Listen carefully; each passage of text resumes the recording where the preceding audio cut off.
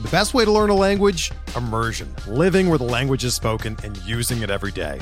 But if that's not in the cards this year, you can still learn a language the second best way, and that's with Babbel. Be a better you in 2024 with Babbel, the science-backed language learning app that actually works. Don't pay hundreds of dollars for private tutors or waste hours on apps that don't really help you speak the language.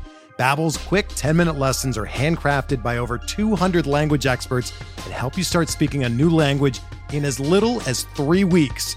Babbel's designed by real people for real conversations, and their tips and tools are approachable, accessible, rooted in real-life situations, and delivered with conversation-based teaching, so you're ready to practice what you've learned in the real world. Here's a special limited-time deal for our listeners. Right now, get up to 60% off your Babbel subscription at babbel.com/Blue Wire. That's 60% off at babbel.com/Blue Wire, spelled BABBEL.com/Blue Wire. Rules and restrictions apply.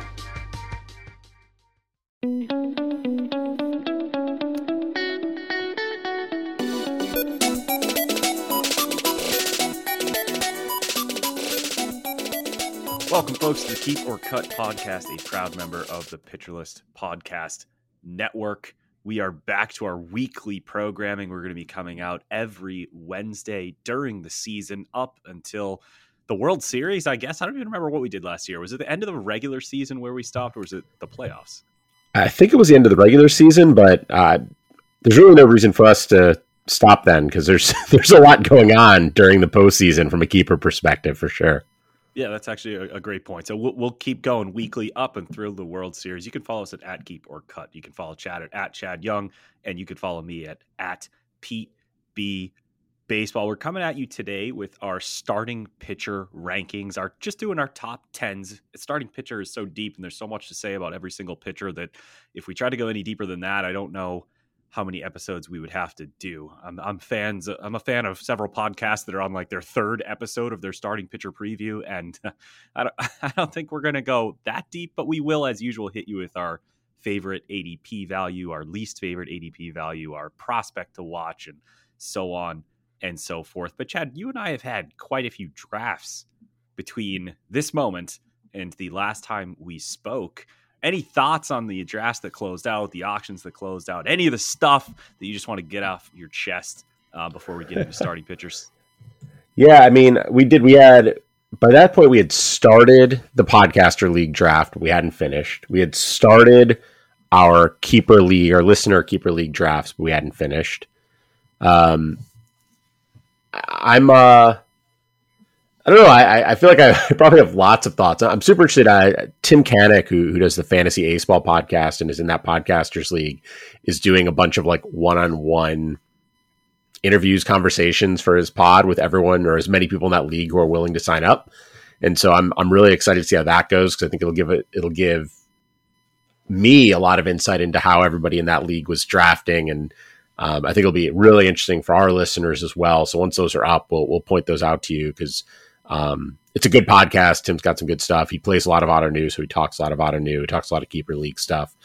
But I think for me, that draft, other than it being 5x5, and I don't do a lot of Auto News 5x5, so that was a little new to me. That draft was more typical for me. Our listener keeper leagues, like, I don't do a ton of draft leagues. I mostly do auction leagues. And so doing a draft league with keepers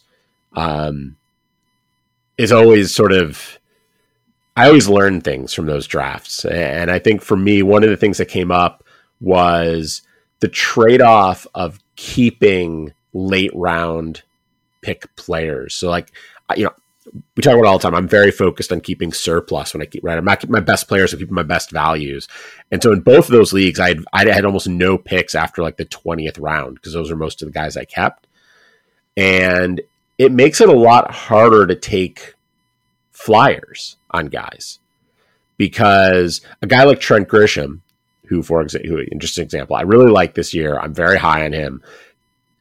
I had no problem, like, I'm trying to think when I took him, because I took him in at least one of those leagues. And I need 1 second. Here, let's pull up my phone. I need 1 second to try to pull this up. But I took him in at least one of those leagues. I was fine where I took him relative to the other players available. It wasn't like I was like, oh man, I'm taking him in the 15th round and there's so many good players on the board and how can I draft him here? It was more of a, I don't know.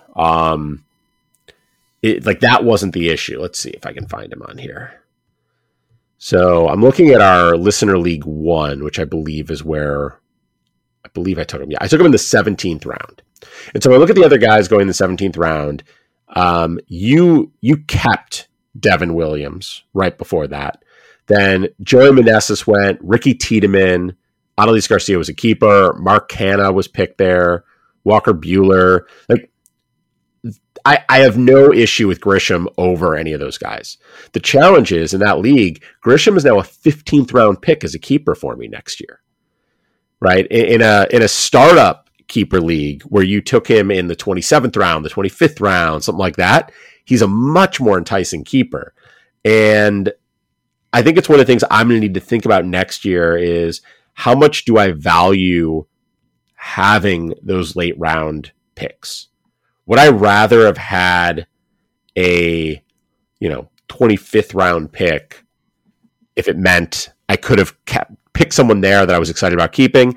I think this year the answer is no. I think when I look at my late keepers in that league and it's like, I'm not giving up, I'd rather have Michael Harris than a 28th round pick. I'd rather have Andres Gimenez than a 27th round pick. I'd rather have Ezequiel Tovar than a 26th round pick or Lars Nootbaar versus a 25th, although those guys are getting a little closer to being debatable. But I would have had to take those guys so much earlier. So I still think it's the right thing to do, but it is something from a planning perspective I'm going to try to be more cognizant of next year, is that like when you don't have those late round picks, it changes how you think about flyers. Yeah, for sure. I also think there's something to be said for just locking up studs early. Now, in that particular league, you and I didn't really have a choice, right? I mean, we drafted between the two rosters, and there were so many insane values like the Gimenez, like the Michael Harris Jr. that you referenced there. There was in the other Fantrax listener league that we're in, where I had slight regrets there because I did what you were alluding to there. I kept players for those late round picks just because it was like good value, but I didn't account for the fact that like, I think I'd rather just have studs at like basically face value. And the two names that came to mind were Max Fried and Luis Castillo, who I had basically for like, I think it was a sixth round pick for one of them and 7th round pick for the other. And when you look at that and correlate that with ADP, it was like, okay, I mean, that's like where they're going. But what I didn't really account for was the inflation. And so they went much earlier than I would have had to have kept them for. And when I look at my like every time my pick came up for a keeper, like whenever it was my turn to pick, but instead I had a keeper slotted in there, I felt good about the player, except for Lance McCullers because he got hurt. But like that's almost not the point. It's like, okay, great, I got a little bit of value here, but my team just would have been better if I had Luis Castillo and Max Fried instead of a really cheap McCullers and a really cheap Jose Miranda. And so by not keeping those two pitchers, I do get those picks back, right? So now I am picking in the 6th round, I am picking in the 7th round, and I was able to get pieces that I really like and help put together my team. But at the end of the day, would I rather have those late round picks to kind of fire a shot and just have Luis Castillo and Max Fried locked up? Obviously, in retrospect, I would rather that. So it was a little bit of a letdown. I still feel like the team will compete though, but definitely a missed opportunity for my rotation. Yeah. So you would have needed to give up a 6th for Fried and a 7th for Castillo. I took Castillo. I took him in the 3rd. And that is, again, it's an inflation thing. I mean, if you look at what was going on in the 3rd round, at that point, there were a lot of keepers, obviously, but like Woodruff, Sandy, Cole, Burns had all been picked. Cease, Bieber, Scherzer, Nola, DeGrom. And then after that, it was like Wheeler, Julio Urias, Yu Darvish. Actually, I took Wheeler as well. Like it wasn't I don't think Castillo was out of place being taken there. And then Fried was taken late 4th round, sort of later in that run. Again, like right after him, Logan Webb went, Alek Manoah. Like it's not neither of those guys was taken super early relative to the other pitchers on the board. And to your point, it's the inflation, right? It's we talk about inflation all the time from auction leagues, because I think in some ways it's easier to talk about, right? Like your $40, everyone's going to go for 20% more. So your $40 guys are now 48 and your $30 guys are now 37. And like or 36, sorry. That was bad math. But it's relatively easy math despite the mistake I just made. But it's much harder to think like, what is 20% more than a 6th round pick? It's not a 5th round pick. And that's, and so you almost have to look at it from a perspective of like, oh, the top like 10 pitchers were all capped, or 12 of the top 15 pitchers were capped. And so it's going to push every pitcher up 12 spots. And 12 spots for a pitcher isn't just one round in a 12 teamer. If only 3 pitchers going around, that's 4 rounds that guy's getting pushed up. And, maybe it's more like 3 rounds, but and that's basically what happened with both Castillo and Fried. They were pushed up 3 to 4 rounds. And that's not a crazy thing to expect, but I do think it's something, and it creates some interesting challenges, because like I'm trying to see if I can find your keepers from that league just to figure out like what could you have done differently, because I'm not sure. That's our head-to-head league, right? Here we go. That is the head-to-head. I mean, I know I would have been better off not keeping McCullers and keeping one of Castillo or Fried. Probably Castillo. I like him a little bit more for the strikeout upside, but it's all hindsight's 2020, right? Because the keepers lock at the same time for everybody. So knowing how many starting pitchers are going to be kept you can't really account for that when you're selecting your own keepers. And starting pitcher, like if I'm going to miss out on a position going into a draft this year, I'm kind of okay with it being starting pitcher. At the same time, it didn't come out necessarily the way I wanted it to. So, I mean, had you kept Fried or McCullers, let's say or Fried or Castillo, they were, what did I say? I said Fried would have been your 6th round pick. You took Jose Abreu, 1, 2, 3, in the 6th, and then you took Jordan Romano in the 7th. Those were your 6th and 7th round picks. So those are the guys you would have given up. Instead, you gave up like McCullers, like you said, he was your 25th round pick. Other guys going around there: David Peterson, Trevor May, I believe Nolan Gorman was picked there, not capped. Jock Peterson. Ugh. Are you really better off now? Let's leave aside the fact that McCullers is hurt again, right? Because we can argue whether or not you should have known that was coming, but when you made this decision, he wasn't hurt when you made the decision. Correct. And so I don't know that like Abreu or Romano plus McCullers makes you worse than Fried or Castillo plus Jock Peterson. Well, I mean, that's assuming that you stick with those players for the entire year. But if I end up taking Jock Peterson and drop him for something better, I mean, there's always something available in free agency. Like my best keeper arguably is Kyle Wright for a literal last round pick because I got him off free agency. So sure, look at it in a vacuum, those 3 players versus those 3 players or whatever scenarios shake out. Sure. I mean, I could see it kind of breaking even if McCullers was healthy. But I'd still, in just a 12, if it's a 15 teamer, maybe, but in a 12 teamer, not necessarily shallow, but shallower, I'd rather just have the studs. And especially since I used that pick on a closer, that just kind of felt like, all right, there's not a lot of players in this range I like. Closers are going off the board. I had a feeling you were going to take one, and I think you ended up taking Housley. So I was like, I might as well just lock up a second closer here. Because if I don't get a second closer, keeping Emmanuel Clase was kind of useless because he can, give me 3 saves in a week. I'm still going to lose every week in that category. Right.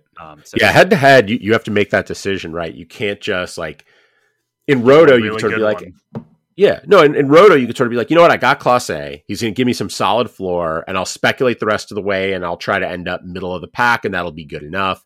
In head to head, you're like, if you have Clase, you beat the teams that punted saves and you lose to the teams that didn't. Right. And that's it. Exactly. And so I struggled with that a bit too, because in that one I had kept I kept Scott Barlow, who isn't even a very good closer. So I ended up making the decision there. Same thing. I took Helsley, and then I took Andres Munoz a few rounds later. I also grabbed Liam Hendriks later in that one. I think I might have taken Hendriks in both of those drafts, didn't I? I think so. And to me, Hendriks in the, especially in the head-to-head one, Hendriks is even if I don't do well with saves during the season, if I do well enough to make the playoffs, and all of a sudden when the playoffs start, I get to add Liam Hendriks to the mix, like it puts me in a really good spot for the postseason. In the other league, Hendriks is much more of just a stash, right? In a roto league, like I don't know. I guess it just is. I don't know that I expect Hendriks to be back before the All-Star break. It's all just speculation at this point. It could be even less than that. Even if he comes back right away, he may not close right away. So like you may only get 7 saves from Hendriks. But if those 7 saves are over the 3 weeks of the playoffs, which they would be in head-to-head, that's great. I'll take that. In Roto, I'm not sure he's going to be a difference maker for me this year. In the Roto league, for me, it was much more, let's see if I can pull that league up real quick. It was much more a case of like, at this point in the draft, am I getting anything? I'm probably going to drop anyone I pick up at this point in the draft anyways, right? At some point in the season, this guy's going to get cut. And is there anything I'm going to pick up that's going to do better for me before I drop them than just dumping Hendriks? I took him in the 19th round. So you took Alex Lang right before I took Hendriks in the 19th. And then the next picks were like Cal Quantrill, who I don't think was a keeper, Daniel Hudson, Javi Baez, who I guess you could make a case for, Seth Brown, Kyle Finnegan, Brian De La Cruz. Like there's a lot of interesting guys there, but like I can pick up a floor guy like Seth Brown or an upside player like Brian De La Cruz off the wire once I put Hendriks on the IL and we open Fab. And going into next season, I'm going to have Hendriks as that draft, it's a 2-round premium. But if Hendriks comes back and is his normal self, which is, obviously a big question mark, a 17th round Liam Hendriks becomes an easy keeper for me next year. And in that league, all of a sudden now this is going to be a weird one for me because, I'm not always big on drafting closers early and stuff like that. But if David Bednar is as good as I think he is, he becomes a 14th round keeper for me with Liam Hendriks as a 17th round keeper. That's a pretty great start to a bullpen. It's almost not even a great start to a bullpen. That's just a bullpen. That's a good bullpen. Yeah. And I don't even have to worry about it in the draft, which will make me so happy. So, David and Liam, if you're out there listening, I really need you guys to pitch well this year. Liam, I know you got bigger things to worry about, so focus on that first. But when you get back, I'm looking forward to seeing you pitch the way you always do. So. And there's quite a few players like that fit that bill this year. I mean, last year it was Tyler Glasnow, right? It was all right in your keeper leagues. Keep an eye on Glasnow. You and I both did that in both of these leagues because he'll definitely be a keeper going into the following season, and he'll be really cheap. This year we have 3 or 4. Hendriks, Bryce Harper, who it's going to be hard to get a complete bargain on him, but you can still get him pretty good in the head-to-head league. If you're just going to have him full throttle, he's definitely worth it. Walker Buehler, who I know you're not as high on. And the one that I took was Trevor Story, who for a categories league, second base eligibility, and he's going to have that for the rest of his career. If I'm keeping him for a 19th, 18th round pick next year, that's a guy who could go 25-15 with 90 RBI if he's hitting in the middle of the Red Sox lineup. And I think if he returns to who he was, that might be being a little conservative. So keep an eye on those 4 names there: Hendriks, Buehler, Harper, and Story, because in your keeper leagues, get them for bargains. Add Shane Baz to that list as well. That's another good one. Right. Another 5. Guy who's, I almost feel like there's someone I'm missing from last year. I don't think it was just Glasnow, but there's definitely more. No, I mean, Glasnow Sale was going to come back late in the year. People were stashing him. Who else? I thought there was maybe one other Tommy John guy. Sale, Glasnow, and can't remember. Severino, maybe? Yeah. He's the other guy I could think of. Yeah, that would have been 2 years ago. Whatever the case, keep an eye on those guys who are injured, and you could get at keeper bargains. I think it's time, speaking of injuries, to start talking about starting pitcher. So let's get into our top 10 starting pitcher rankings. I'm just going to start by reading Chad's, and then I'll read mine, and we'll start breaking these down. So we both had the same guy up top, and that is Corbin Burnes. And to me, that was kind of like a slam dunk, obvious one. We'll see if Chad feels the same way. So Chad's list: number 2, Spencer Strider; number 3, Shane McClanahan; number 4, who, if I recall, you did not have last year, Shohei Ohtani, coming off the heels of an awesome season. And now we're flipped because I don't have Ohtani in my list. Number 5, Sandy Alcantara; number 6, Brandon Woodruff; number 7, Aaron Nola; number 8, Luis Castillo; number 9, we have a lot of differences here, Shane Bieber; and number 10, coming in all the way at number 10, Carlos Rodon. For me, it's Burnes, DeGrom, Jacob DeGrom. I still think he's pretty good.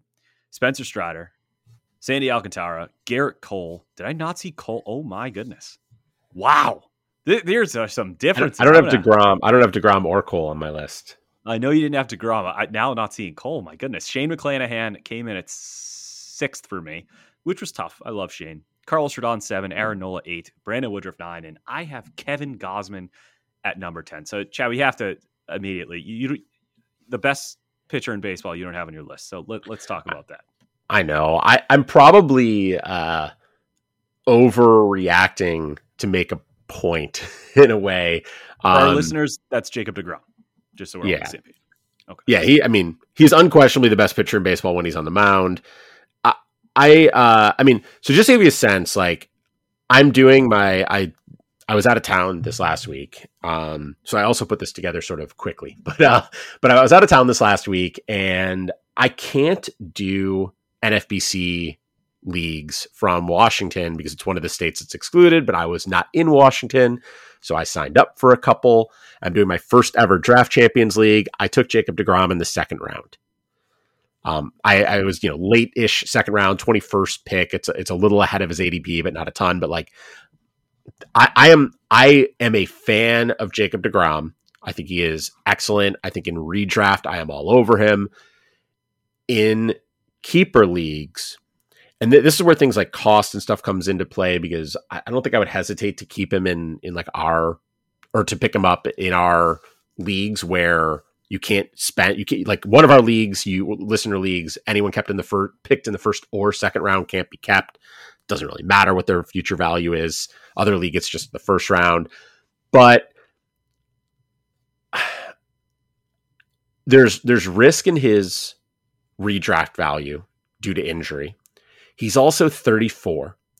And I think you can, like, I go both ways on his age. On the one hand, I'm like, well, he hasn't thrown that many innings for a 34-year-old. And on the other hand, it's like, yeah, but there's a reason he has.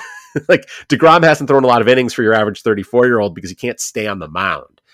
And so for me, as I started to look at, like, in a keeper league, you put him second. Like I said, I think he is the best pitcher in baseball when he's on the mound. I'd rather get the innings and the youth from Burnes. I felt the same about Strider, and then I felt the same about McClanahan, and we'll talk about Shohei, I'm sure.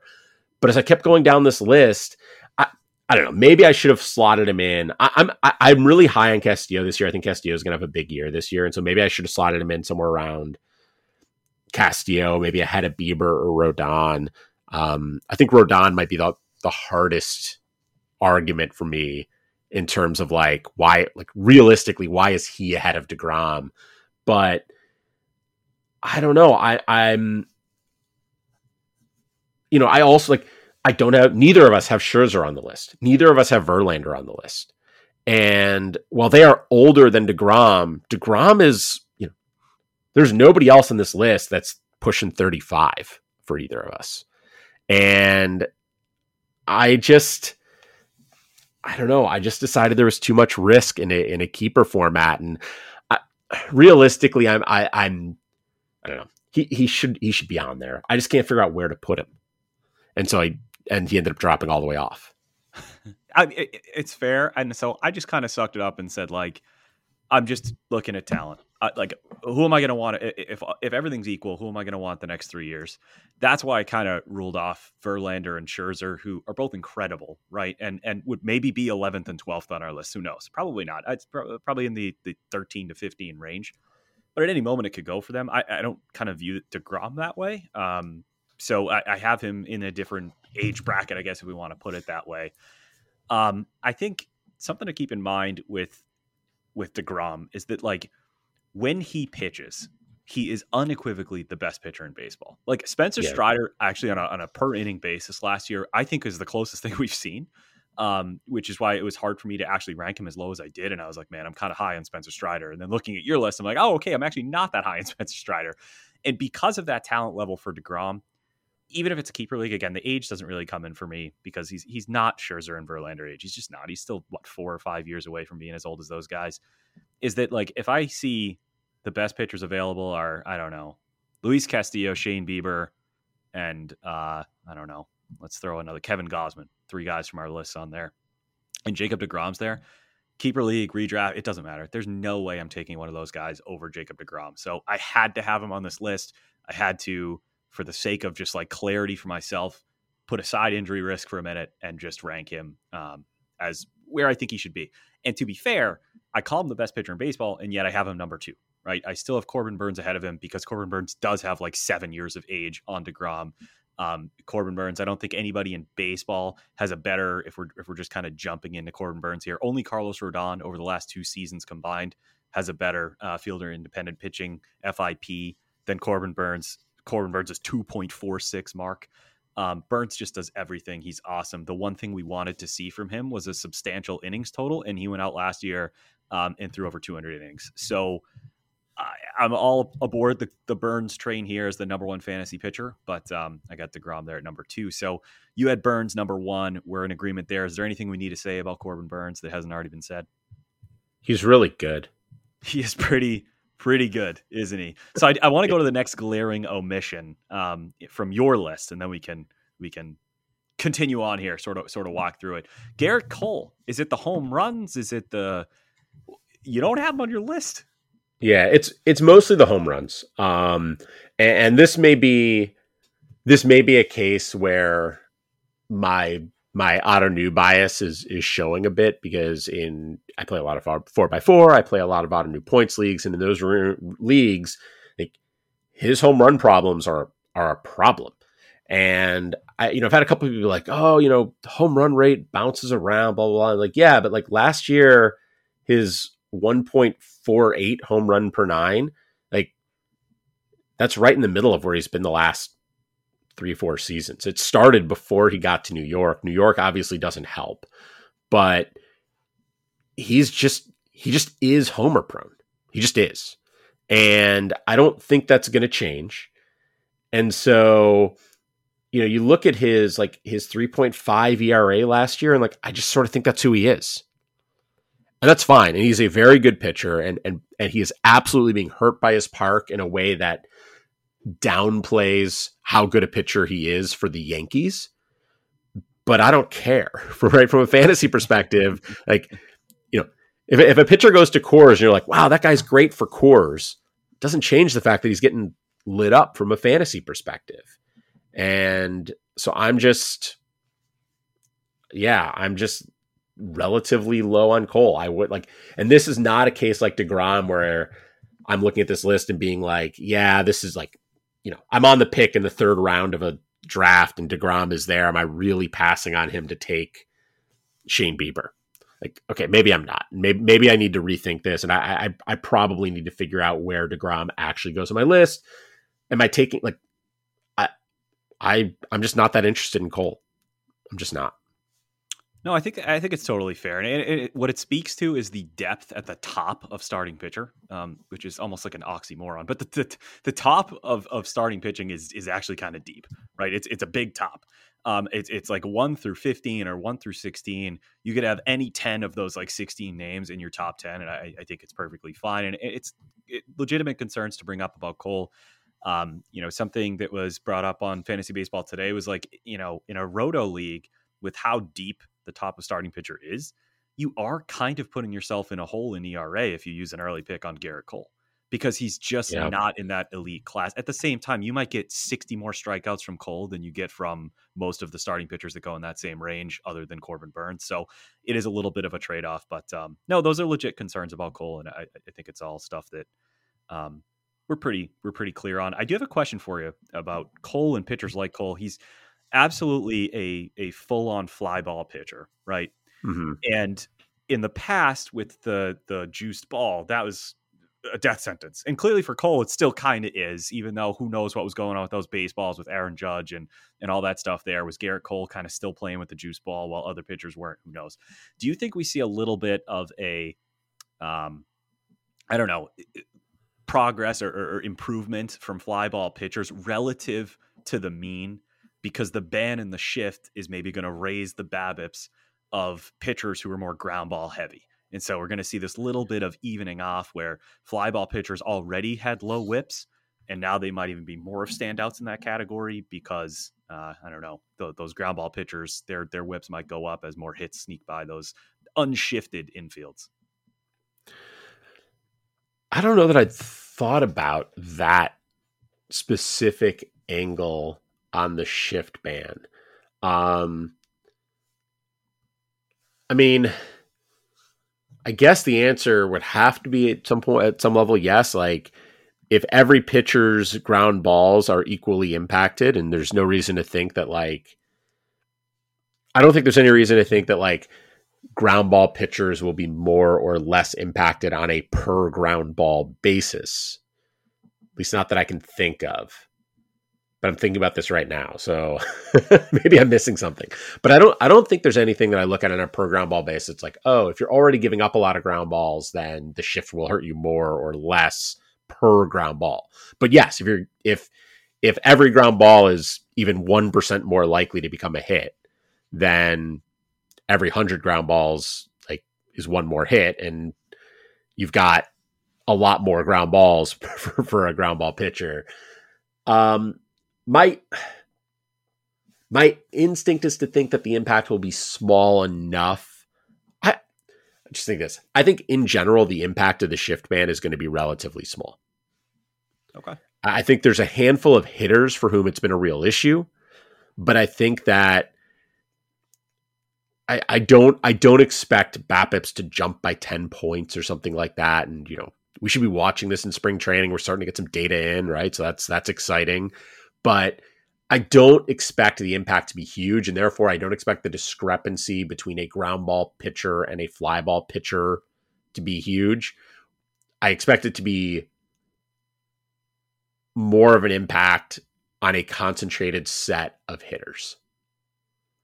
That eloquently put. Yes. I mean, the way Chris Towers put it was that Joey Gallo, every plate appearance that Joey Gallo has is as Joey Gallo. But every plate appearance for a pitcher is not necessarily against some pull heavy lefty or something like that. Right. League wide, we may see the league BABIP go up a little bit, but that is not going to be like per player. That's just an average. So, well put. We're going to take our first break, and then I want to ask Chad about Shohei Ohtani, the pitcher who he has number 4. We'll be right back after this short break. Welcome back, everyone. Pete Ball, Chad Young, going through our top 10 lists for keeper leagues at starting pitcher. We've already had some key differences. One difference, though, is that maybe the best per pitch pitcher in baseball I have left off my list, and that is Shohei Ohtani. So I want to hear from Chad. Chad's got him really high, number 4 on his list. Chad, what made you rank Ohtani ahead of names like Alcantara and Woodruff? Alcantara, who just won a Cy Young Award.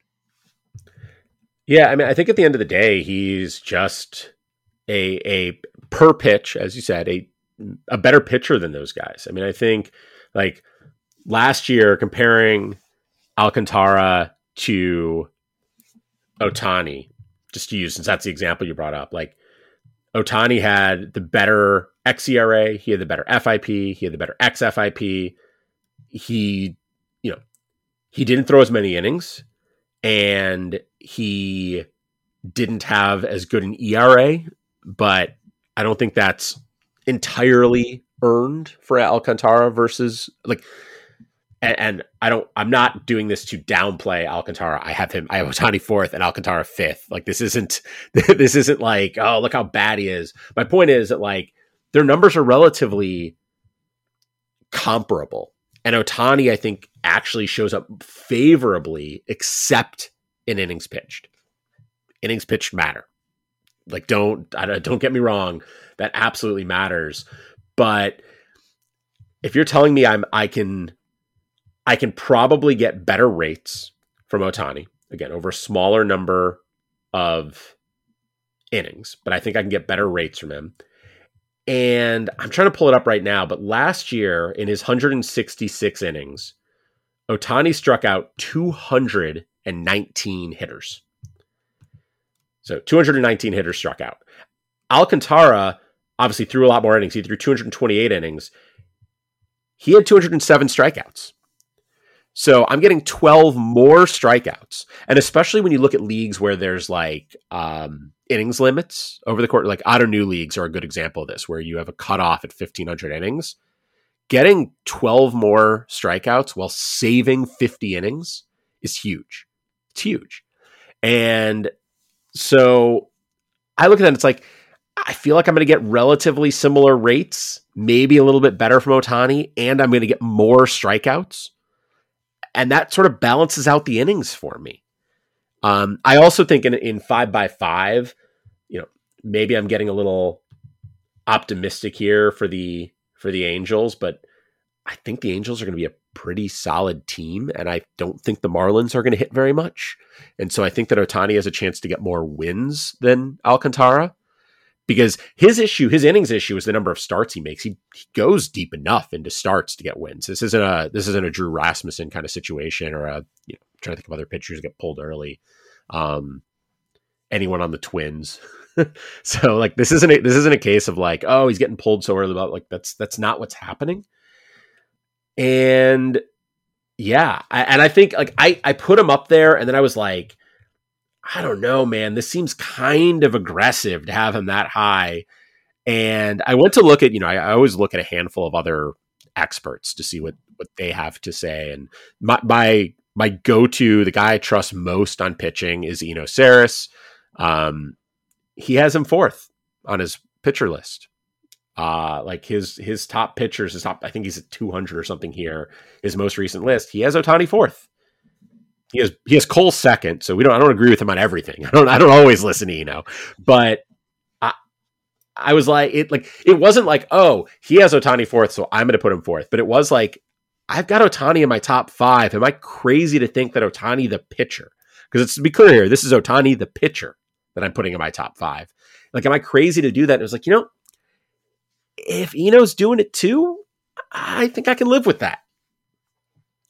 No, I don't see why not. I think, again, it speaks to what I said earlier about these top 16, 17 names. You can really almost put them in any order. And with Ohtani, it's becoming almost like theoretical to rank him among starting pitchers, because most platforms, if they didn't start this way, are shifting to Ohtani as one player, right? And so you're very rarely ever just drafting him as a starting pitcher. I think Yahoo might still have him as 2 players. So this is they do, I think. People. Yeah, I don't understand that. I disagree with that, but we could do a whole episode on how we should view Ohtani. I think Otnu has it actually correct. I think that's the way to go. I think in weekly leagues, starting pitcher Ohtani, and if let's say you're in a Yahoo league that's weekly, let's get really specific here. So he's 2 different players where you might actually use him at starting pitcher, even though he's weekly. You will use him at starting pitcher, even though it's weekly. What makes him tough is he will never have a 2-start week. He just won't. In weekly leagues, those 2-start weeks are so important. So when we're getting really technical about fantasy value per pitch, per inning, Ohtani might be right there with DeGrom and Strider, if not maybe a step back. Most pitchers can't say that, but in a format where it's weekly, especially if it's like a head-to-head weekly, never getting a 2-start week, that's going to hurt. That's going to hurt. It is, but I'm going to throw a tweet out. Rob Silver, who he's on the Launch Angle podcast, and I think he's won an NFBC main event overall, like fantasy expert out there, tweeted out on just a few days ago. I'm not sure if this is a hot take, but here goes. I think there's a pretty good chance Ohtani earns more this year as a pitcher than a hitter. Wow. What do you think of that? Well, I think if Ohtani's strikeout rate is hovering around 30% and he's util only, which player raters don't really factor in, but I think as a fantasy manager, you have to factor in position. And if, his stolen bases, I have to pull up his stats, but I thought his stolen bases took a step back last year, and his home runs obviously did because he had that monster season the year before. I mean, basically, if he's the guy he was last year, then I could see it. Yeah, I could see the pitcher being worth more than the hitter. Yeah, he went from 26. He went from 26 stolen bases in 2021 down to 11. He also he stole 26 and got caught 10 times, and then he stole 11 and got caught 9. So that's that's pretty ugly, actually. Even the 26 and 10 isn't particularly good, but 11 and 9 is, at some point, I don't know. I can't imagine the Angels are gonna say much to Ohtani. Like, if he wants to run, let the man run. Like, you don't want to make him any less happy than he might already be. But at some point, someone's got to pull him aside and be like, dude, just stay on first base. You're fast. Hopefully you'll get knocked over, but don't keep getting caught, man. That's, I don't know. But if no one on that team can hit other than him and Trout, who cares? I like the moves they've made for their lineup. But on one hand, if he's pitching as well as he did last year and everything, then he's awesome. On the other hand, like, how I hate to be this guy with him. I know nobody wants to hear it. How long can he keep this up? Like, it didn't work at the beginning of his career, and now he's put forward 2-3 incredible seasons, really 2. Like, can he keep going? And that has to be in the back of every single fantasy manager's mind, right? And it can't really affect our rankings, but it can definitely affect our psychology of drafting. And in a daily league, I'm still gonna let's do it. I can throw him in a utility, I could throw him in a starting pitcher or whatever. But if I'm just getting Ohtani the pitcher, I feel like if he has any kind of injury, he's going to miss a month on the mound, and that definitely impacts it. But it is a contract year, so maybe that comes into play. I don't know. There's so much we can unpack with Shohei Ohtani. Yeah. So let's keep moving on our list here so we can get through most of these names and definitely some of the differences. I think one name that sticks out is you've got McClanahan at 3. I've got him at 6. I think I look a little hypocritical here because I think he's very similar to Spencer Strider. We saw more of a complete season from McClanahan, and yet it wasn't quite as good as the smaller sample that we got from Spencer Strider. They're both awesome swing and miss pitchers. They both saw a huge boon in their value last season, especially Strider. So looking at Strider and McClanahan, did you kind of view them similar when you were ranking them? You've got them 2 and 3. And what made you go Strider over McClanahan? So Strider over McClanahan is just that Strider on a pitch by pitch basis was just better last year. It seems like a silly thing to say, but like, he was better. He was just like, honestly, I was closer to putting Strider over Burns. The track record isn't quite there, and I just wasn't quite as confident. But Strider was the best pitcher in baseball last year, I think. No, I'm comfortable. For fantasy stats, he was, right? Yeah. Now, they both kind of broke down towards the end. Strider, you could say it was a phantom IL stint to get him ready for the playoffs, but then he wasn't very good in the playoffs. Admittedly, it was a tiny sample, but relative to what he was doing, McClanahan clearly broke down. That was concerning. I think he finished the season like the very end strong, but when he came back from that, I forget what he was dealing with.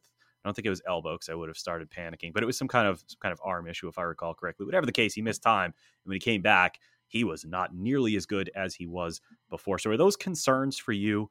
Because so much of starting pitcher is like, can you just do it? Can you be a guy who consistently goes, 160 to 200 innings a season, get me good strikeout numbers? And neither of these dudes have really done that. They have not gone a full season of dominant ace level pitching, and yet they're being drafted like they have. Yeah, it's a fair question. I guess to me, I mean, it seems a little weird given where I put that I didn't put DeGrom on my list, although I've come around to the fact that I should have, and I'll fix that. But I'm just not that worried about either of them from a health perspective. Like, they both seem,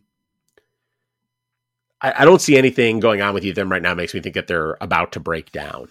And I'm more worried about DeGrom being hurt than I am about them being hurt. Age does factor into that as well. So, you mentioned DeGrom's age before, and I agree with what you're saying that like at 34 years old, of guys at the top of his game, I'm not like, oh man, keeper league, 34, got to move on. But it does factor into a guy whose arm is already breaking down. Right. That I'm like, how likely is this guy to bounce back? And, as a, my early 40s here, I can tell you bouncing back in your 20s versus bouncing back in your mid 30s are not the same thing. And I'm certainly not an elite athlete to be able to say, oh, I know what it's like at 34. No way DeGrom, ever is right. Cause like, it's just not, it's not accurate. And, you look at Verlander and he's a perfect example of the opposite of this, but your body does not recover as well the older it gets. And it breaks down more easily the older it gets. And so I for those two guys, part of it is just like, they're young and they're talented. And like, they were so good.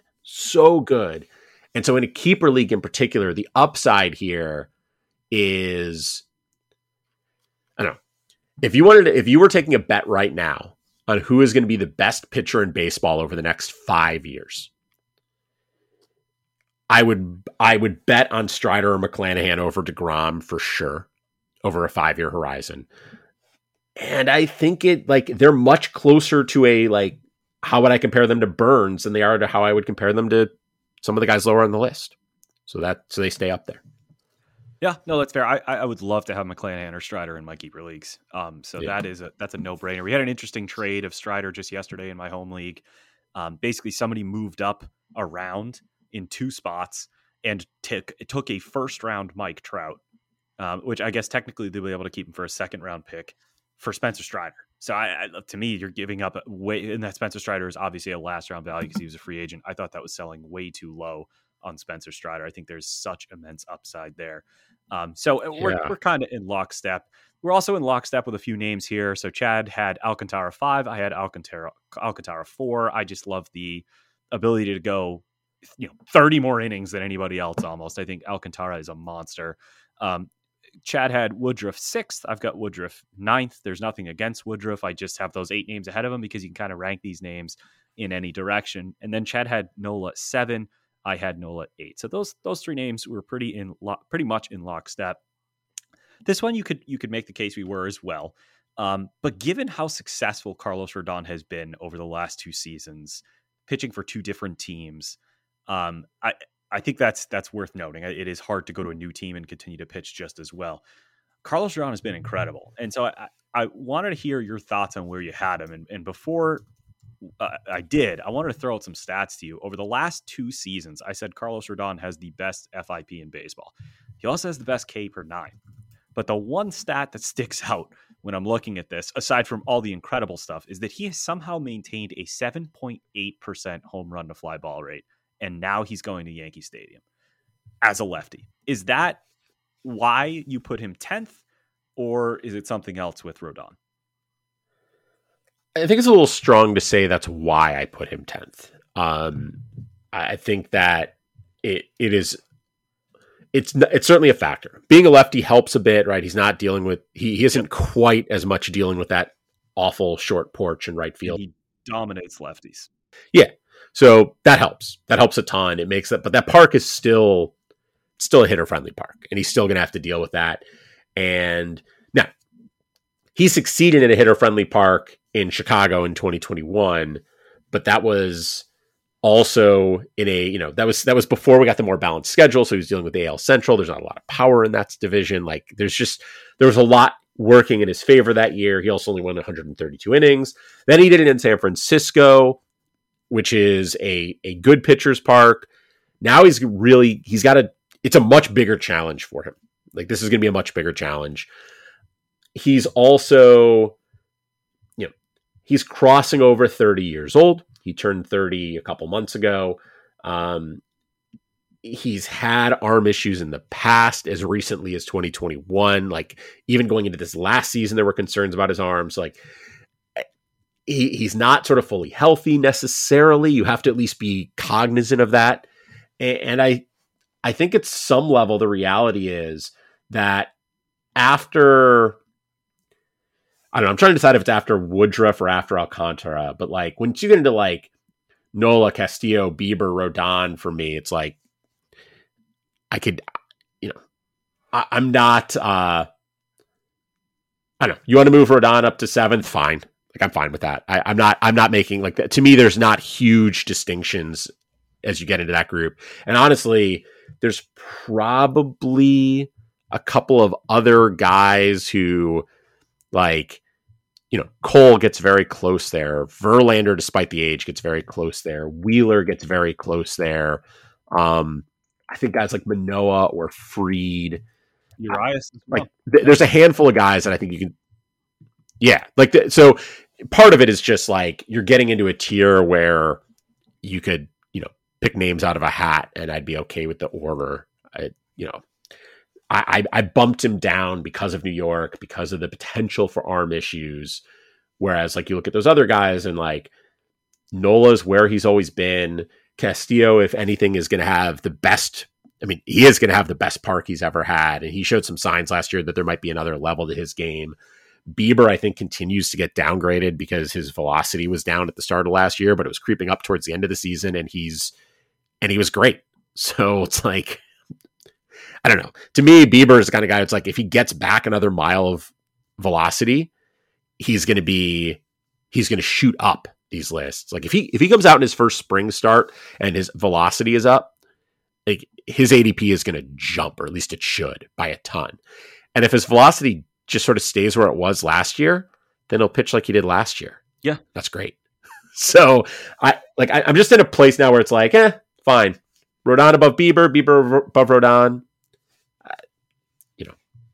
I'm okay with it. I'm with you on that. I think there's this tendency now, especially in NFBC leagues. Well, I guess I can't really say that because the ADPs don't necessarily support that. But relative to last year, they do. Where starting pitching is kind of getting pushed down just a little bit. And that an emphasis has been put on hitting, especially with the dead end balls and so on and so forth. I like to use my first 3 picks on hitters, which means this is the range of starting pitcher that I'm looking to start my rotation with. So as long as I get one of these names, and if we're looking at NFBC ADP, and I haven't even filtered it, this is just, maybe I should. So if we filter it for draft champions, and let's go over the last 2 weeks. So this would include a Chad draft, right? Because you did one of these, Bad Larrys.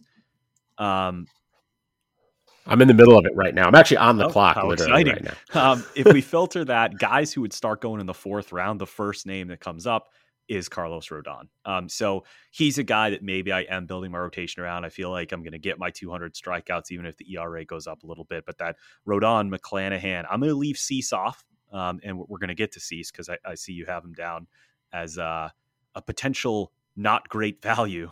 But Verlander, Scherzer, even going to Wheeler and Bieber and Julio Urias, like you said, Luis Castillo, Gausman, Javier.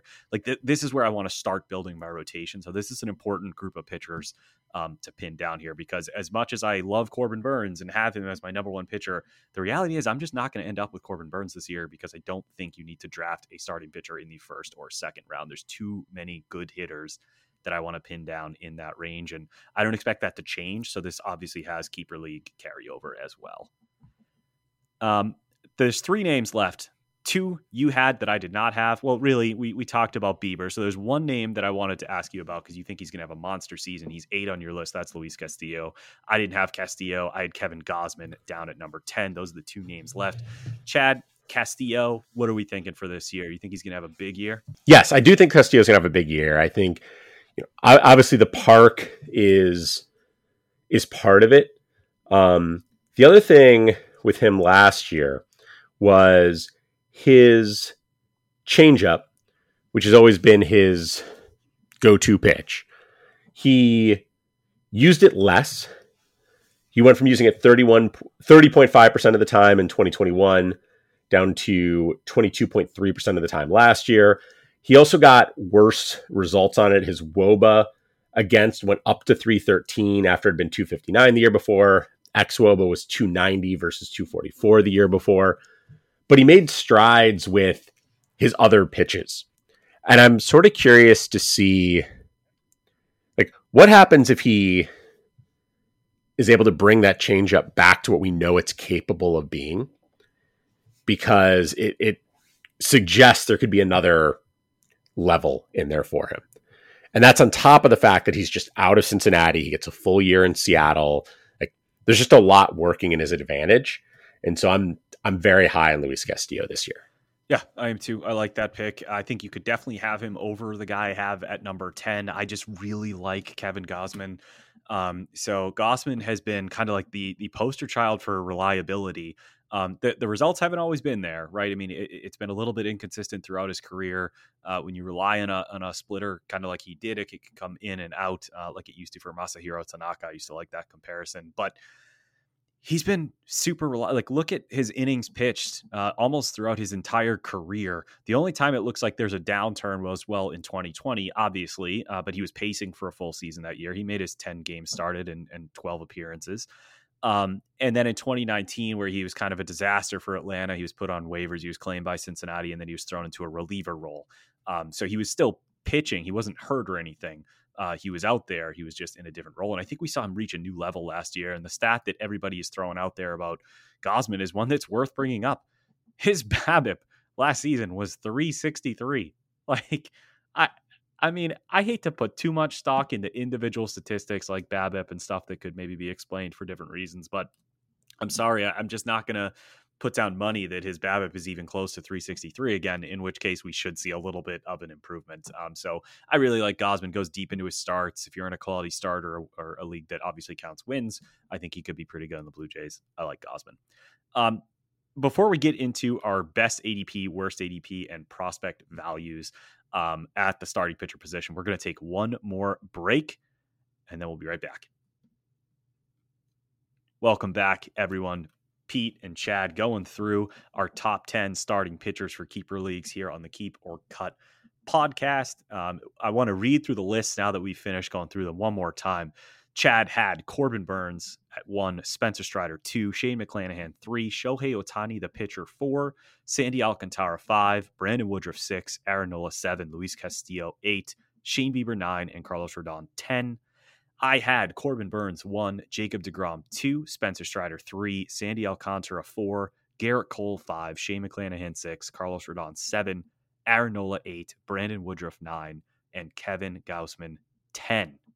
So, Chad, we're almost there. I do want to talk some ADP values because ADP, especially at starting pitchers, where you start to draft your rotation and the places you choose to attack starting pitching, I think is so important this year, just like other years, but maybe more so this year with how thin hitting appears to be. Who is your best ADP value at the starting pitcher position? I've got so many names that I like late, and not late. I'm saying late, like there are guys I like late, but that's not what I'm looking at here. I'm sort of the middle tier, and I was really torn between two guys. The guy I ended up going with was Tyler Glasnow. And so Glasnow is his ADP in Draft Champions over the last 3-4 weeks is 83.5. That's the 25th starting pitcher off the board. If I go look just at his projections, Glasnow, Fangraphs depth charts projections has him as number 15 starting pitcher. The Bat has him as number 13. ATC has him as number 20. And I think there's an assumption built in about his innings pitched that is bringing him down, and fairly so, because I don't think we can count on him for a lot of innings. But I don't know. I think there's a weird balance here where, like, the projections all have him around 150-ish innings, which is, I guess it's probably fair. I was going to say it was a little low, but it's probably fair. 150 is probably the most we can really, reasonably expect. But they also have him for ERAs up above 3, and like his last 2 seasons, limited numbers of innings last year, but like he looked incredible in those 2 starts. And then again in the postseason, he had 88 incredible innings in 2021. Like, I just think there's a lot of risk in the profile for sure, but it's leading to projections that I think downplay how good he'll be when he's on the mound. And so I think that I think there is a path for him to pitch the way he's pitched for like 120 innings and still be well worth his draft cost right now. I like it. I agree with it. I want to throw something out to you. And I'm not saying I agree with this, and I think it's a pretty clear reason why this is not the case. But I think it was Chris Welsh who said that Tyler Glasnow is the Byron Buxton of pitchers. And you look at their age, and Glasnow is like 4 months older than Byron Buxton. And when it comes to actual time on the diamond, it's kind of still, I mean, it's apples to orange. We're talking a pitcher versus a hitter, but it is very similar. So in your mind, because I know you're not a fan of Buxton, but you like Glasnow's value, they're probably not going too far apart, even though, again, it's apples to oranges, pitcher to an outfielder. What's the key difference for you? And I think it's a pretty obvious one. I mean, I think the biggest difference for me is that pitchers, and we'll have to see, but like he threw a full season in 2020, even though it was a shortened season. Pitchers have these injuries and they recover. And when they recover, like, I don't know, some pitchers are injury prone without a doubt. And I think that the thing with Glasnow for me is he hasn't had the opportunity to become Buxton. Let's see what happens this year. Buxton, it's been so many different injuries and it's happened so regularly. And with pitchers, I'm more inclined to, I don't know. We have enough history of pitchers like having Tommy John surgery and coming back and being fine. And that I want to see like a real string of injuries. And maybe I'm downplaying Glasnow's string of injuries versus Buxton, but that's the difference to me, is that like Buxton's had that opportunity to get healthy, to start a season the way he wants to start it, to be right and ready to go, and then get hurt again. And I feel like with Glasnow, we're still in that sort of like finding out phase of what his injury situation really will be. Yeah. Does that make sense? It does. I mean, first of all, Tommy John, it's a lot more predictable than I think it's been in years past. And we've kind of had this hard time shifting our view of it, that like he had the surgery, he's rehabbed, he's back. Like I'm not concerned about the elbow now. It is surgically repaired. And maybe, that's rose-colored glasses and it could be a Strasburg situation, God forbid, or something like that. But I just don't have that concern. The other thing too, maybe I'm downplaying how good Byron Buxton has been. I think when they're both on the field, I think Tyler Glasnow has been better. I think Byron Buxton is very toolsy, and he has the potential, which is the word I'm sick of using with him, to be incredible. But like Tyler Glasnow, he was the Cy Young until he got hurt. Like, he's unbelievable. Byron Buxton is very, very, very good. Byron Buxton has like first, second round upside. Sure, I guess. But Tyler Glasnow has best pitcher in baseball upside, and I think that's a little bit of a difference there. So I'm with you. I like Glasnow at that value. Yeah, I think that's a really good call. I think, first of all, you expressed what I was trying to express about the injury situation better than I did. So I thank you for clarifying what I was trying to say there. Like, I just feel like he's repaired, he's ready to go. But I think that other point is a really good one, which is Glasnow being the Cy Young winner and Buxton being the MVP are not equal likelihoods to me. That's a good way to Glasnow is much closer to winning the AL Cy Young than Buxton is to winning the AL MVP. Because if they both put up full healthy seasons. And what's a full season for Byron Buxton? 115 games. No one's going to win an MVP with that many games. And again, over the last few episodes, it probably feels like I'm picking on him. I don't mean to. The top 100 ADP is driving me crazy. So this is the year where he's actually going to break out. So I will look dumb. My favorite, probably my favorite ADP. I'm going to start drafting him right now. Yeah, you should. My favorite ADP value is Pablo Lopez, which is not like the most exciting or sexy pick. I don't get it though. Like, I couldn't understand why people were drafting him in the top 100 the last like 2 seasons, whatever it was. Like, I don't get it. I don't get it. Then he finally lives up to that. Like, the one thing I really wanted to see from Pablo Lopez was like, we needed to see this guy actually pitch deep into a season. Like, the most innings he had pitched in a season until last year was 111. I didn't get it. And then this year, in 2022, he pitches 180 innings. Like, his second half wasn't as good. He didn't even average a strikeout per inning. So, I mean, those two things can maybe hurt. but like the ERA estimators all supported what he did, which is a 3.75 mark. The ERA estimators actually XFIP was 3.56, so maybe there's some room for some upside. He also posted the best swinging strike rate of his career.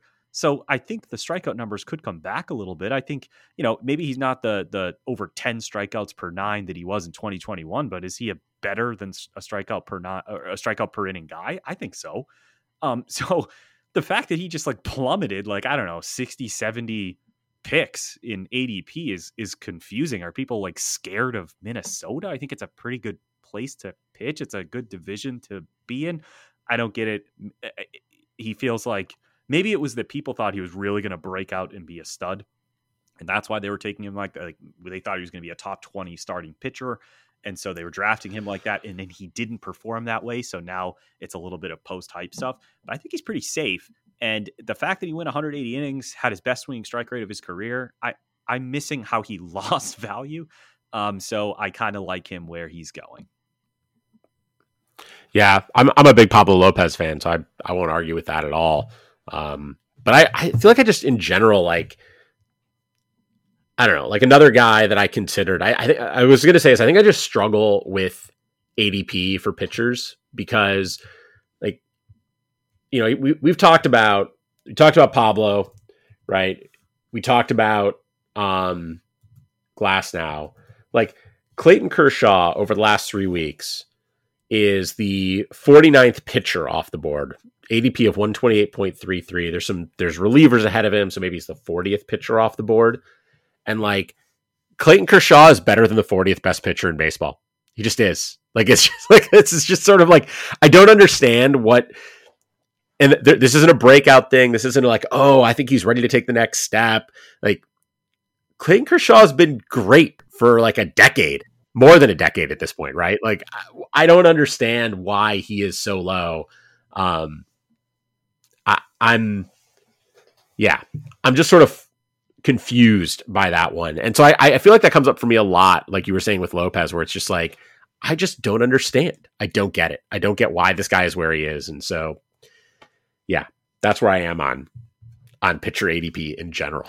Well, on the opposite side of the spectrum, I definitely agree with your worst value. I know you're going to agree with my worst value. You've got Dylan Cease. I think this is becoming a common pick among analysts. People are beginning to cool on Dylan Cease. So, what's got you down on a guy who may post the most strikeouts in baseball?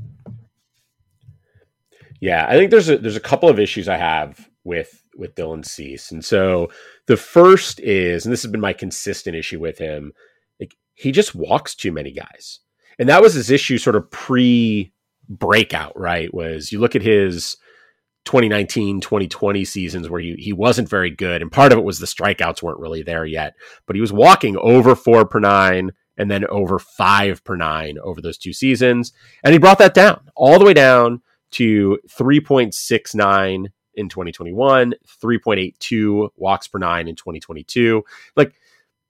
His walk rate over the last 2 years is still right around 10%. I mean, Dylan Cease over the last 2 seasons has actually it's not right around 10%. It is 10%. He has a 10% walk rate. That's high. It's not good. He walks a lot of guys. And he does so in a park that is very homer friendly, where this past season, he managed just an 8.4% home run per fly ball rate. And that is well below his career mark of 12.5%. It's also well below where Cease was in 2021 at 11.3%. So he walks a lot of guys, and he's going to give up more homers than he did. That home run rate's going to go up. And he doesn't get a huge ground ball rate. He did earlier in his career, right? He started his career with a 45.7% ground ball rate in 2019. And it's been going down. It went down for 3 straight years. Last year it bounced back a bit, but it's still under 40%. So he doesn't get a ton of ground balls. He puts the ball in the air. He puts the ball in the air in a park where the ball leaves the park fairly regularly. He walks a ton of guys. And yes, he had a 2.20 ERA last year. His XFIP was 3.50. His Sierra was 3.48. I'm not really convinced that he's I certainly don't believe he's a sub-3 ERA guy, and I'm not really sure I think he's a low-3s ERA guy. I think he's more like a mid-3s ERA guy. And I also you add that all up, and there's also a very thin margin for error, right? When a guy walks too many players and gives up too many fly balls and pitches in a homer-friendly park, there's a path to bad things happening that is very concerning for me.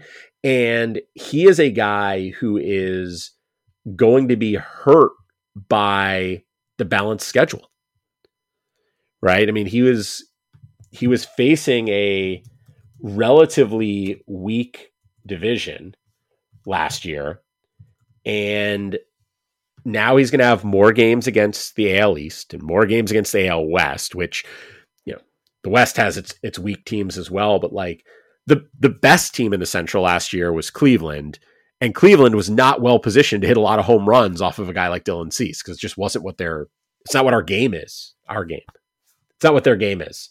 And so I don't know. I just see a lot of things working in the wrong direction for a guy who I think needs sort of everything to go well to have the results he did. And they did. Everything went well. He got those results. He is absolutely capable of putting it up again. I just don't buy that it's a good bet. There's nothing there that I'm going to disagree with. I'm cooling on Cease as well. It's something that has been dissected by a few analysts already, but there was that streak of like unearned or earned run that he went on where he had like 13 straight starts of 1 earned run or less. And he broke like Tom's record or something, but over that stretch, he had like double digit unearned runs, which like, look, sure, that does indicate that it's not the fault of the pitcher, but in reality, unearned runs oftentimes can be the fault of a pitcher. So his ERA was maybe a little bit misleading. And no, I 100% agree with that. For me, it was Garrett Cole for this. I like Garrett Cole. I had him 5th on my list, but having him 5th is down on him relative to ADP, where he's the second pitcher off the board and going, for sure, going second round. So he's going too high for me. That's all. And if I'm going to take a pitcher that high, I guess it's Corbin Burns. It's definitely not going to be Garrett Cole for me. So he went too high. Our last thing that we need to mention here, Chad, are the prospects to stash at starting pitcher. I'm just going to jump right in with my pick because I'm unprepared if you take my pick. So I'm just going to be greedy here. I'm going with Grayson Rodriguez, which is maybe the least original pick of all time because he's been hyped for so long. He would have made his debut last year if it wasn't for injury, and he's frankly awesome. But with pitchers, I don't love to stash them. In the one league where we have a prospect stash, I have Gavin Williams. That's my only starting pitcher that I have stashed. But I like Grayson Rodriguez because he's going to play this year, and he's most likely going to start the year in the rotation, pitching in a great park. And it was Eno Saris that tweeted out, somebody we mentioned earlier, that Jordan Rosenblum of Prospects Live, super smart guy, definitely worth the follow, at Rosen Jordan Bloom. Eno tweeted that Jordan used Grayson Rodriguez's minor league stuff plus from 2 starts, regressed them the proper amount for sample size, translated them to major leagues, park adjusted them, and used them in a projection system. These are, I don't even know what I'm saying here, but super smart people did this and spit out a 3.00 ERA with a 29% K rate. So if super smart people are telling me that Grayson Rodriguez is going to translate well to have good peripherals and a strong strikeout rate right off the bat, then fine. That's good enough for me. If I have to take a prospect starting pitcher, let's do Grayson Rodriguez. Yeah, I mean, he's the best pitching prospect in baseball. He should be up for close to a full season. Like there's nothing to argue with there. It's a really hot I'm take, very excited right? about him. Like, it's if you like prospects, you might like this Grayson Rodriguez guy in the Orioles system. Yeah. Check him out. He's pretty good. Yeah. But looking at some other names, there's been some talk, and I'm just going to, there's a bunch of pitchers I'm interested in. And so I'm just going to throw some names out there rather than settling on one. But there's been some talk that Andrew Painter could break camp with the Phillies. I don't know that I'm ready to assume he's going to get a full season in, but he is a terrific pitcher. The Phillies mean, one thing we know about Dave Dombrowski is he's not going to wait around on prospects. Like if they're ready, they're ready. And if they're not, he's going to trade them. So it looks like Painter is going to get a real shot.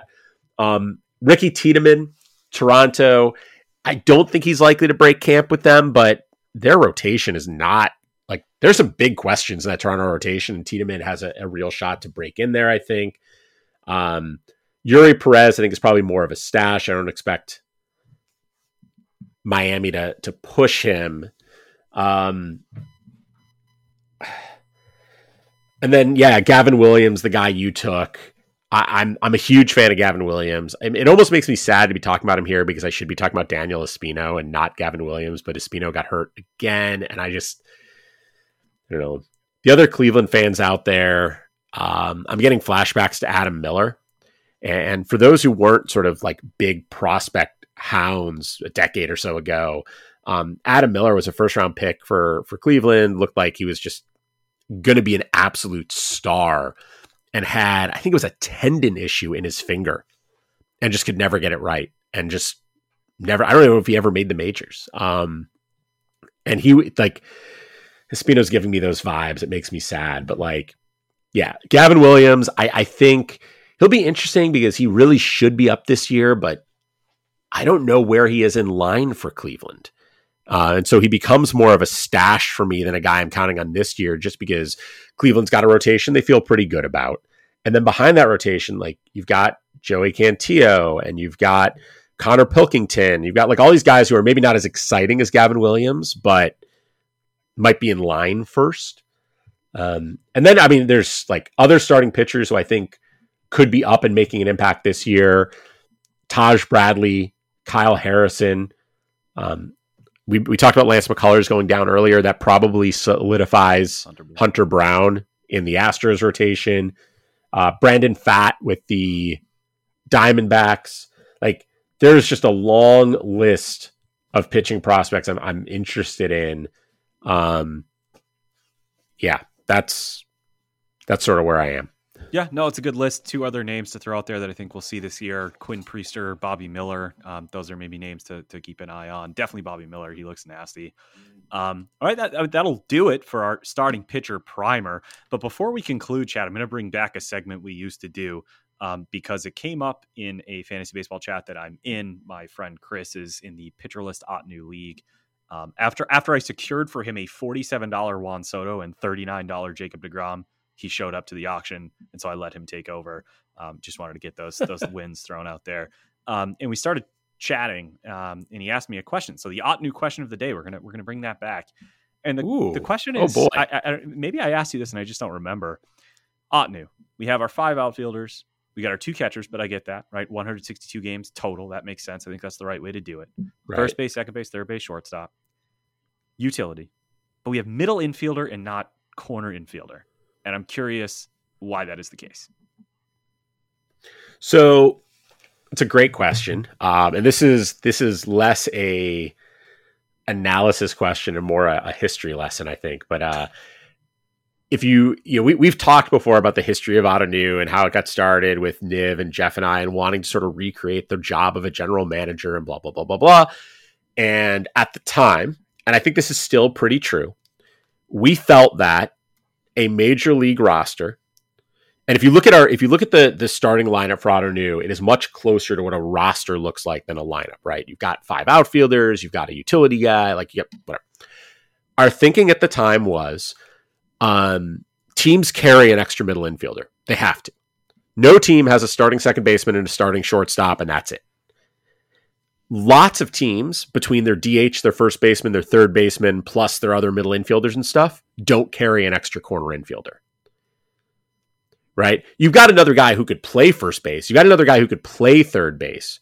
But you're not necessarily and again, accounting for your DH, right? Because your DH is often a first base or third base type, or a corner outfielder where you've got a corner outfielder who can move to first, and you got your middle infielders can move to third and blah, blah, blah. But like, it isn't necessarily common or necessary for a team to need another third baseman or first baseman.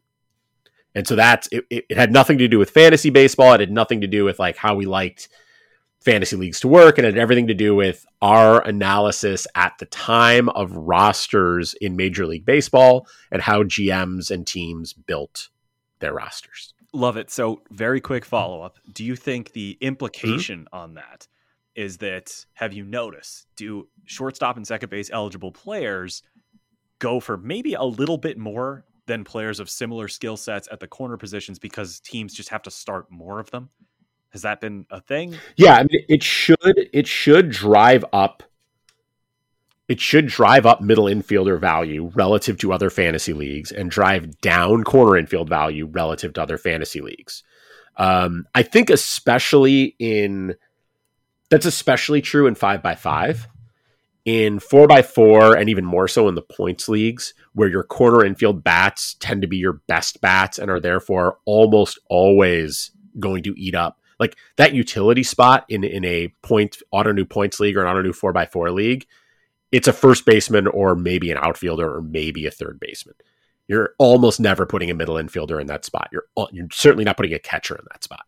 And I guess, I say certainly never, but like there are exceptions to every rule, but in general, you're often looking at a first baseman, third baseman, or maybe an outfielder. But with 5 outfielders, it's not very common for me to put an outfielder in my utility spot. So from that perspective, I think you're almost what you're doing in those formats is you're losing your utility guy because your utility bat is what should be your corner infield bat in a league that has corner infielders becomes your utility bat, and you don't have another utility bat. And so from that perspective, it doesn't have as big of an impact. Whereas in 5x5, your utility guy very easily could be a middle infielder, right? If you've got a middle infield, you need some more speed. You have a sixth outfielder. Like there's much more balance at utility spot in 5x5. So from that perspective, I think in 5x5, it certainly increases the positional adjustment you need to make for middle infielders versus what you need to make for corner infielders. In points leagues and in 4x4, I think it does, but to a much smaller extent. Makes sense. All right. I love it. That's some good insight. I'm glad we brought back that segment. That was a great segment. And it's going to rear its ugly head, or pretty head, every now and then throughout the season here. That does it for the Starting Pitcher Primer and for the new question of the day. As always, folks, please consider giving us a rating on Apple Podcast. I don't know what's it called, on just Apple reviews. I think it's Apple Podcasts. Just on Apple Podcasts. Give us a review. I don't use Apples. Yeah, neither do I, but we love to read them. We will read them, and if you ever have any questions, send them our way. We'll do more mailbags as the season gets closer. And I guess that does it for our positional previews, Chad, right? I mean, we could do relievers, I guess, but I don't know. Maybe more of a mention. Maybe we'll talk through relievers quickly. Yeah, we could at some point. We could do that. So thanks for listening, folks, and we will see you next week. Back to the weekly programming.